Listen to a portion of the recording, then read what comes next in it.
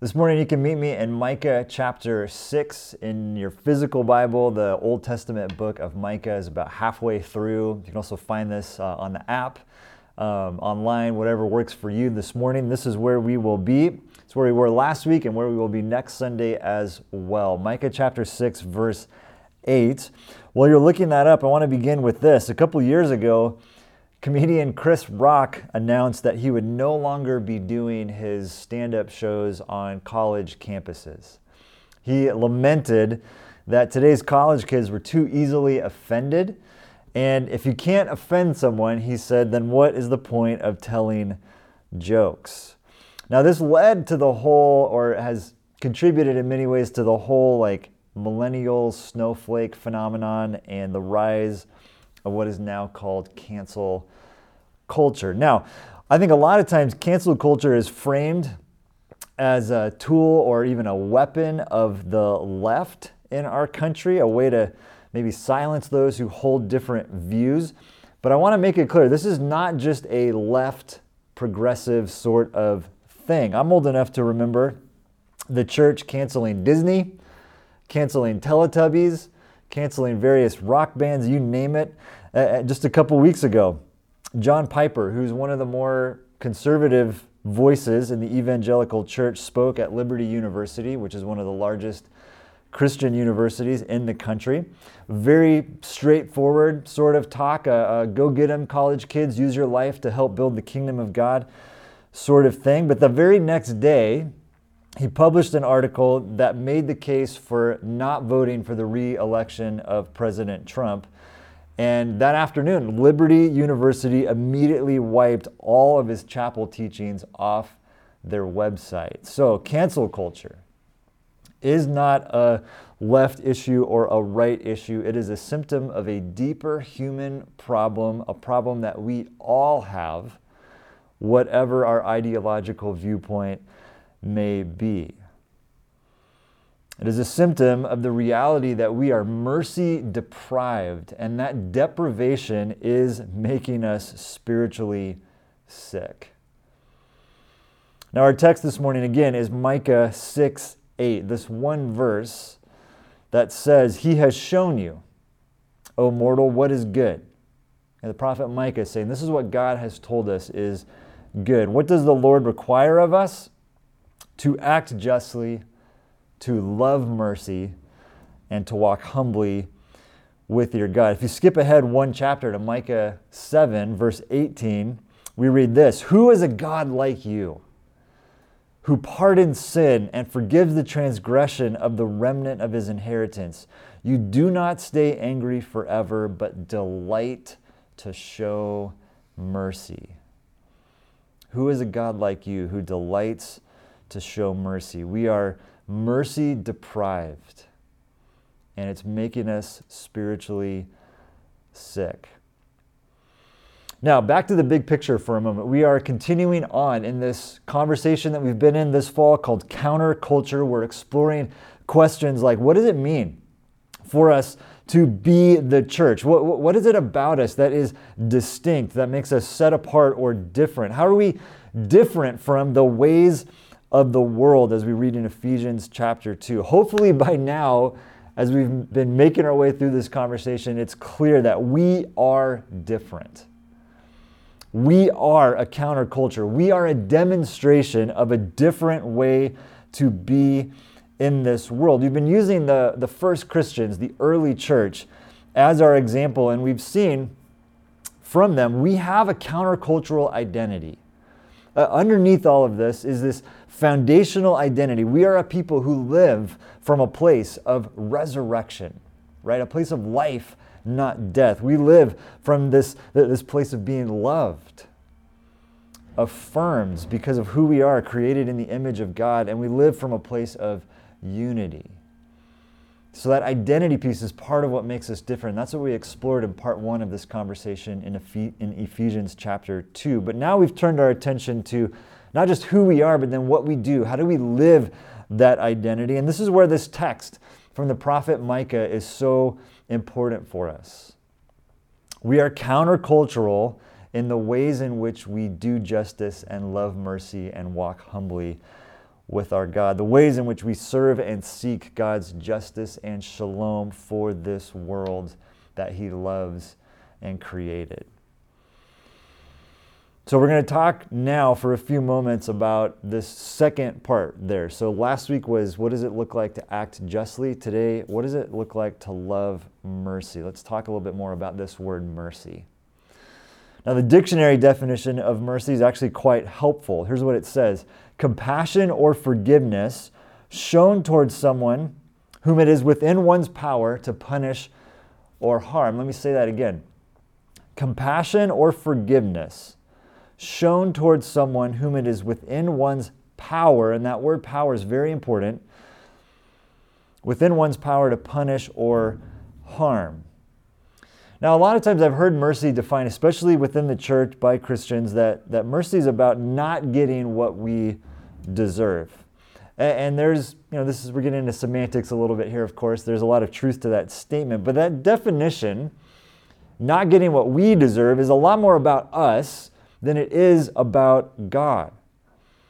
And to truly grasp this concept, this word mercy, we can't think about it merely from our perspective, because as that dictionary definition made clear, there's a power dynamic at work here.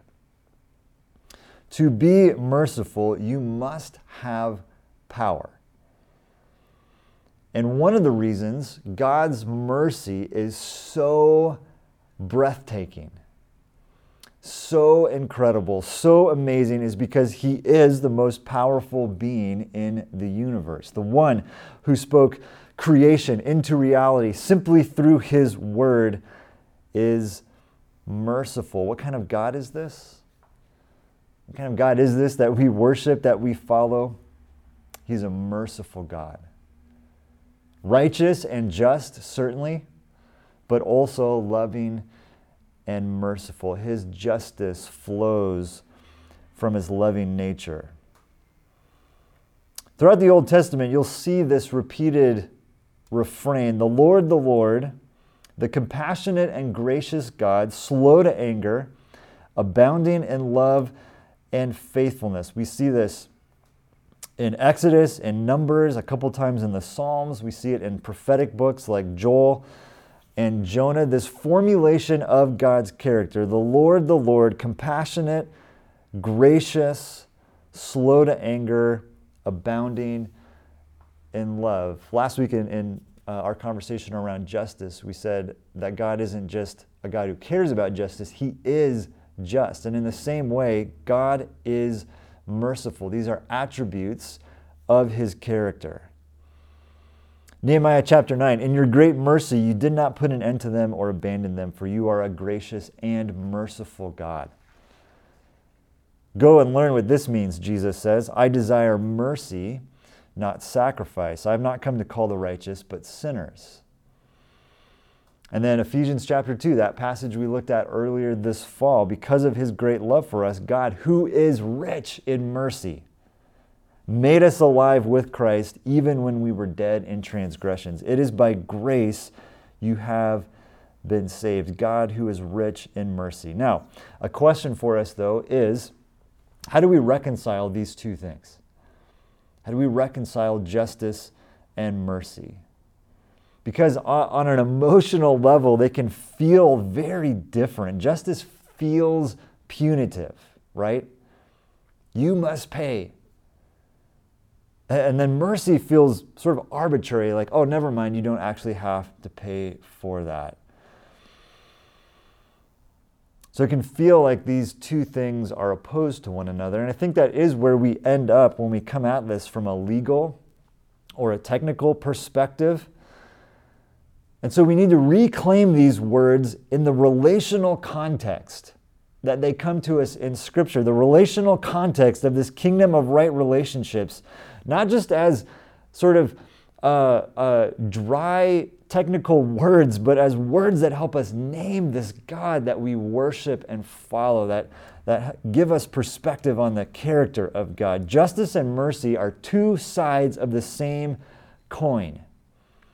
Two sides of shalom, wholeness, peace, harmony, righteousness, the way that God intended things to be. They go together. We can't separate them or hold them in opposition. Now, stories oftentimes help us understand reality better than the dictionary.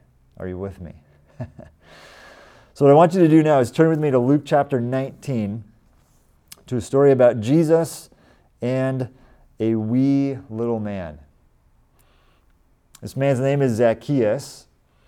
And we don't know a lot about Zacchaeus, but we know one really important fact about him, and that's that he was a tax collector. Now, in that time and place, that culture, first century Palestine, tax collectors, if the people of Israel ever wanted to cancel someone, it was tax collectors, right? These folks who were in cahoots with the Roman Empire, who ripped off their own people to satisfy their oppressors and to make a few bucks, they were hated. And so here's this guy Zacchaeus, this tax collector, who just wanted to get a glimpse of Jesus. And oftentimes, the whole tree thing is kind of cute, and we make a kid's song out of it, and we think of this short little guy. I wonder if part of the reason he has to climb this tree is simply because people didn't want to let him in, didn't want to let him to the front of the line. Either way, he climbs this tree, and this is where Jesus recognizes him, points him out, calls him out, and says, "Hey, I am coming to your house," which is a very big deal in that culture. This is a very intimate thing. This is sort of like, this is a terrible analogy, but this is sort of like giving people the password to your phone, right? Like you're really letting someone in at this point. But it says that Zacchaeus welcomed Jesus into his home gladly. And again, we don't have a lot of details about what happens here. We do know that people are offended by this, that there's grumbling and complaining. How could Jesus do this? How could he go eat with that horrible tax collector, that Democrat, that Republican, that Lakers fan, whatever it might be for you? How could he do this? But Jesus spends time with Zacchaeus in his home, in this intimate, personal setting, and it leads Zacchaeus to declare, "Look, Lord, here and now, I give half my possessions to the poor, and if I have cheated anybody out of anything, I will pay back 4 times the amount." Now, don't miss this, all right? Zacchaeus has power. He is a tax collector. He's a representative of the Roman Empire, this massively powerful empire. And Zacchaeus has resources. He could have very easily said, "Hey, I got dinner with Jesus, I prayed the prayer, we're good here," and moved on. But he hangs out with Jesus, and then he ends up giving half of his stuff away. And not only does he give half of his stuff away, but he then pays back anything he might have cheated from other people with interest. This is what it looks like to love mercy and to act justly. And Jesus says, as he sees this unfold, he says, "Today salvation has come to this house. Today shalom has come to this house." This is what the kingdom of right relationships looks like. And I think this story is extremely helpful for us right now in our highly contentious times. How will we love mercy and act justly like Zacchaeus? In Romans 12, we read, "I urge you, brothers and sisters, in view of God's mercy, to offer your bodies as a living sacrifice, holy and pleasing to God. This is your true and proper worship." Now listen to the countercultural language here. "Do not conform to the pattern of this world, but be transformed by the renewing of your mind, and then you will be able to test and approve what God's will is, his good, pleasing, and perfect will." So in view of God's mercy, offer your whole self to God in worship. And as you do this, you will be transformed, able to know, how am I supposed to act justly and love mercy in the place that I am in, right here and right now. We might say it this way: to be countercultural is to experience God's mercy and to respond accordingly. To be countercultural, we experience God's mercy and we respond accordingly. Now, I think there's two questions here, two responses that I want to invite you to consider today. The first is this: have you accepted God's mercy? Right, that little phrase there, in light of his mercy, in view of his mercy. Maybe another way of saying it is this: do you trust God to be merciful? A lot of us carry around an image of God that's anything but merciful. We have this inner critic, this soul-level monologue. You're terrible, you're rotten, you mess up all the time, you blow it. We carry this fear of God's condemnation. We may say that we believe the opposite of that. Oh yeah, grace, mercy, blah, blah, blah. We love all that stuff, but we live with this cloud, this weight, this constant evaluation that's always going on inside of us. Mercy is the space where you are no longer being evaluated. Too many of us, we've lost the view of God's mercy. If you know me, you know that I love Santa Cruz, and I particularly love the drive to Santa Cruz. I love driving Highway 17, and there's this moment when I'm driving Highway 17 where I'll roll the windows down and just kind of breathe in that beautiful redwood mountain air, and then I get to the point where you kind of crest the hill, and as you do that, you begin to get this view, right? You begin to get this glimpse of the ocean. And for me, there's that moment when you get over the hill and you can see it for the first time, the vista, the view of the Pacific Ocean, the beaches of Santa Cruz, and it's just like, oh yes, here we are in view of God's mercy. Maybe we need to approach God's mercy like this space we arrive at where the view is breathtaking and reorienting and instantly restful, where that evaluative voice gets turned off and we can be held by this merciful and loving God in view of his mercy. Have you accepted the great mercy of God? And then the second question or invitation for us is this: who do you need to extend mercy to? Who do you need to extend mercy to? Is it your kids, your parents, your spouse, that annoying over poster on your Facebook feed? Who do you need to extend mercy to? And what about mercy towards groups of people? Are there groups that you have othered? Protesters, conspiracy theorists, people in other theological camps, are there people who you have labeled in such a way? Do you need to extend mercy to them? What does that look like? Back to the Zacchaeus story for a moment. What does it mean to pay back 4 times over those we have cheated, those we have withheld mercy from? See, mercy is not just an emotion that we feel towards someone. It is an action that we take. We are a public demonstration of God's mercy in the way that we treat others, speak about others, sacrifice for others, and use our power to be for others, not against them. Now we come to the point in our gathering where we celebrate this sacred meal called communion together. In this meal, we remember who Jesus is and what he has done on our behalf. His sacrifice on that cross in our place is the most clear demonstration of God's mercy towards us that we have. And so we gather around the table. We take this bread and this cup, and we break it and we eat it and we drink from the cup, and we remember that Jesus, again, is the tangible expression of God's justice and mercy, God's justice and mercy with flesh on.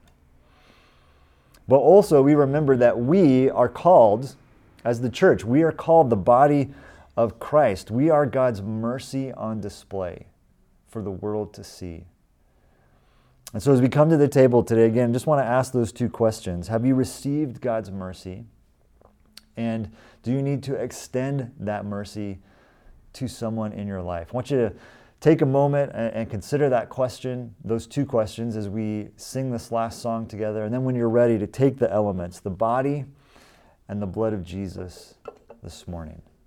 Let me pray for communion. Heavenly Father, we again and again return to this moment humbled and grateful for the gift of your Son, Jesus. For who he is, for what he has done, for all that that means for us. This deep truth that you are compassionate and full of grace, slow to anger, abounding in love, that you are a merciful God. You delight in extending us mercy. God, thank you for that good news. And so, God, even though we have all these messages, these voices of criticism, of evaluation going on all the time, we step into this place of mercy where all of that gets shut off and we are reminded that we are your children and that you love us and that you delight again to extend this mercy towards us. And finally, God, we also want to be a people individually and collectively who extend that mercy towards others. So like Zacchaeus, would you show us tangible, real ways in which we can extend your mercy to those around us? We pray all of this today in Jesus' name. Amen.